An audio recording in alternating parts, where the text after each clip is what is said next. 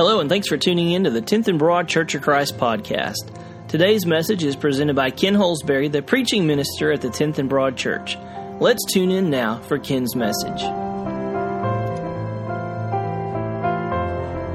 Well, I love Christmas for a lot of reasons. I love so many things about Christmas. I love the lights, and I love the colors, and I love the music, and I love the food, and I just love that at this time of the year, more than at any other time of the year, people in our world are thinking about Jesus. And that's always a good thing, because when you're thinking about Jesus, there's just more joy in your life. There's more generosity for those around you, and there's a lot more love. And we have been talking about the impact of Jesus over the last few weeks. And this morning, just want us to focus on the impact that Jesus has had on the very idea and concept and expression of love. Jesus has impacted love for us in more ways than we can even imagine. He's had more impact than all the books and all the movies and all the songs that have ever been written. And we kind of take that for granted because that's just who He is. But Jesus has impacted love, and we've talked about that, and we've sung about that, and we've memorized scriptures about that, and maybe they don't have the impact on us that they should, because from the stable to the table, Jesus has impacted love. And we're going to focus on that this morning as we sing, as we pray, and then in a few minutes as we spend some very special time taking the Lord's Supper together. Let's continue worship. Well, there's a scripture that we all know. We could all quote it right now without any hesitation. And it is a scripture that comes to us at the end or during a conversation that Jesus had at midnight. And He had it with a religious leader, and it was a conversation that was had in private. But what was said on that night to one person in private at midnight are words that are known around the world. And that's just one glimpse of the impact that Jesus has had and continues to have on our world.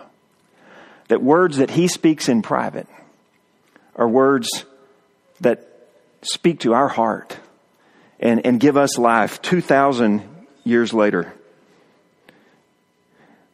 Today, if you watch football, you'll probably see those words, or at least see a reference to those words on a sign. That's the impact of Jesus.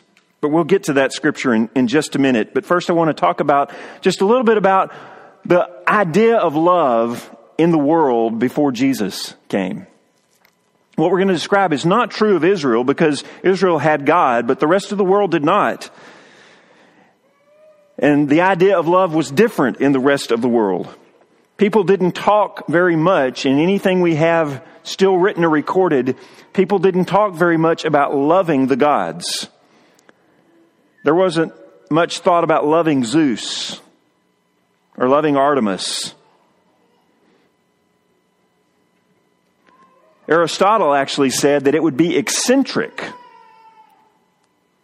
to even think about loving the gods,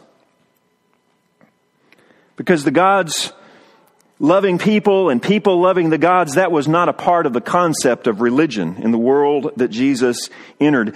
When Paul went to Mars Hill in Athens and he spoke to those philosophers about an unknown God, one of the unknown qualities about God would be that He was so very loving.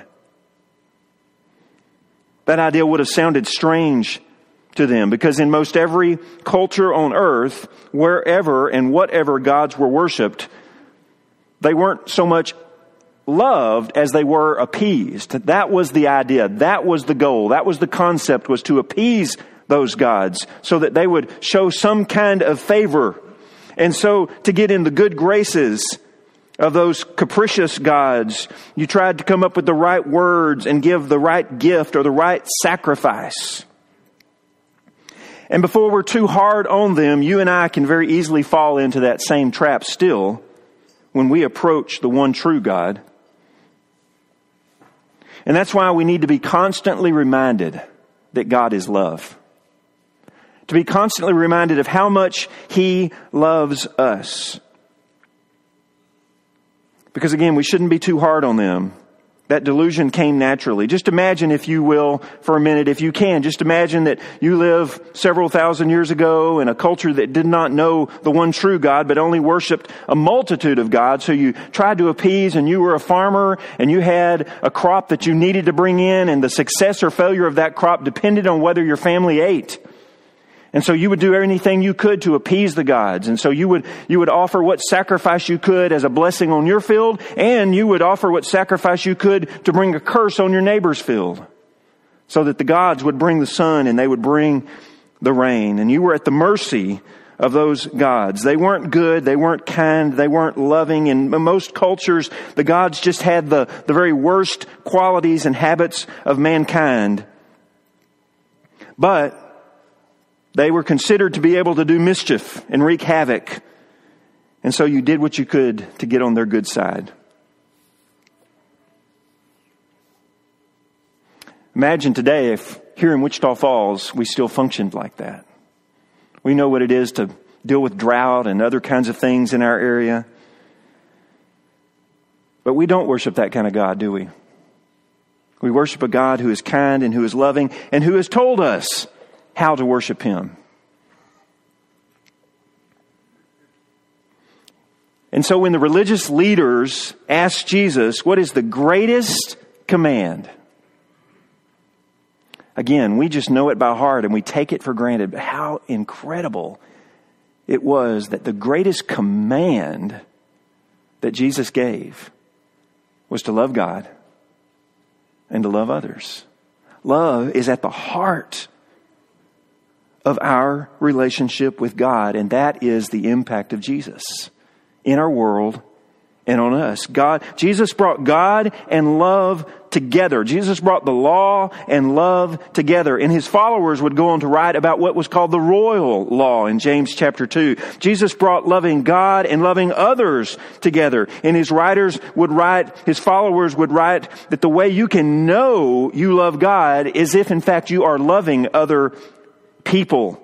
Jesus impacted the very relationship we have with a loving God. In the whole Old Testament, God is only called Father 14 times. But in just the Gospels, God is called Father 156 times. Jesus changed the way we relate to God as our Father with love. He impacted the way we think about God. So much so that even today, people who don't follow Jesus, people who don't worship the God of the Bible, think that if there is a supreme deity, He surely must be loving. That's the impact of Jesus. But I want to go back to that conversation, that midnight conversation, and hear those words that have impacted the world. And they are this, you know them well. For God so loved the world that He gave. For God so loved the world that He gave His one and only Son, that whoever believes in Him shall not perish, but have eternal life.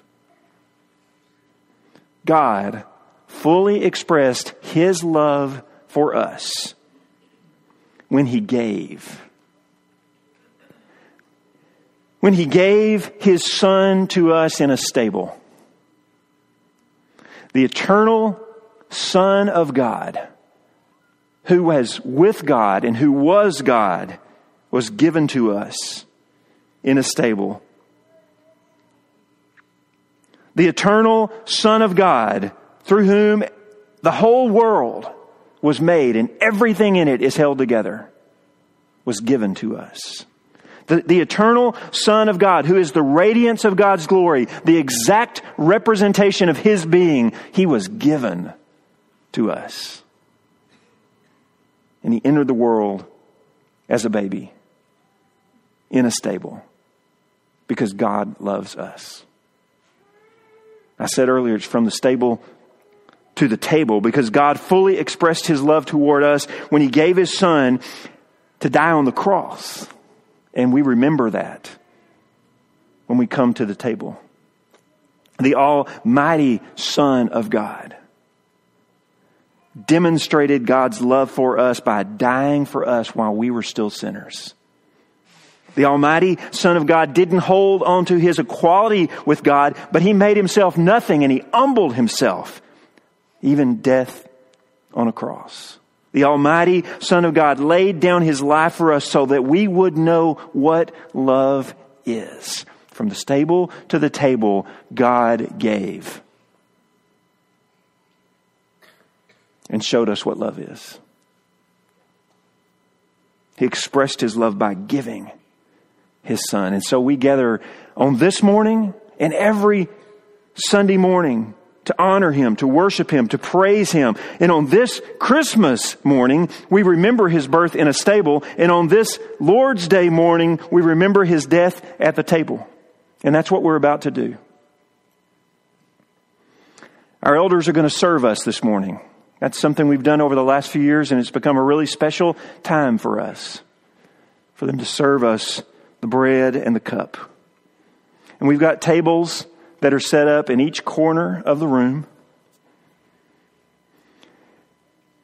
In just a few minutes, we're going to sing a song, and the elders are going to go to those tables. And when that song's over, then you're going to be able to go to a table. And what we're going to do is this section is going to go to the table right there.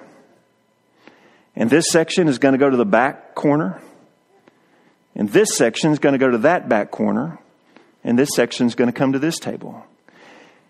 And we're going to ask you you're not going to be led. We've done this with ushers before, but we're going to do it on our own this morning. We're just going to ask that the first couple of rows in each section would go first. So if you're toward the front, if you're on the front, first couple of rows would go first. You'll just go to the table that will serve your section. The elders will be there and they'll serve you and pray with you. And then when you're finished, you'll come back to your seat and the next couple of rows will go. And so we'll just follow along like that. If there's some reason you can't get up or choose not to go, we have some that will be brought to you. But we want to remember the Lord this morning. Remember His birth, remember His death, and how both of those are a part of God giving and a part of God loving. There'll be some scriptures on the screen that you can meditate on and pray through while you're waiting your turn or after you've had your turn. And then when everyone's served, we'll be led in our shepherding prayer and then sing a song and be dismissed. I'm so thankful again that you're here this morning, that you've come on this Christmas morning, and I pray that this would be a really special time for us as we honor Jesus this morning. Would you pray with me? Then we'll have a song and begin our communion together. Thank you so much, Father. Thank you, first of all, that Jesus taught us to pray to you that way, our Father who is in heaven. Thank you that you have that relationship with us, that you choose, that you love us first, and then we in turn love you. You initiate and you start everything. Thank you for initiating and starting your great mission in the world to save us from our sin and to bring us back into a holy, righteous, good, loving relationship with you. Thank you that you started that when you sent Jesus into the world as a baby. And thank you that you finished that when you sent Jesus to the cross to die. For both of those things, for everything in between, and for everything that is yet to come. We honor you, we worship you, and we thank you. In Jesus' name, amen.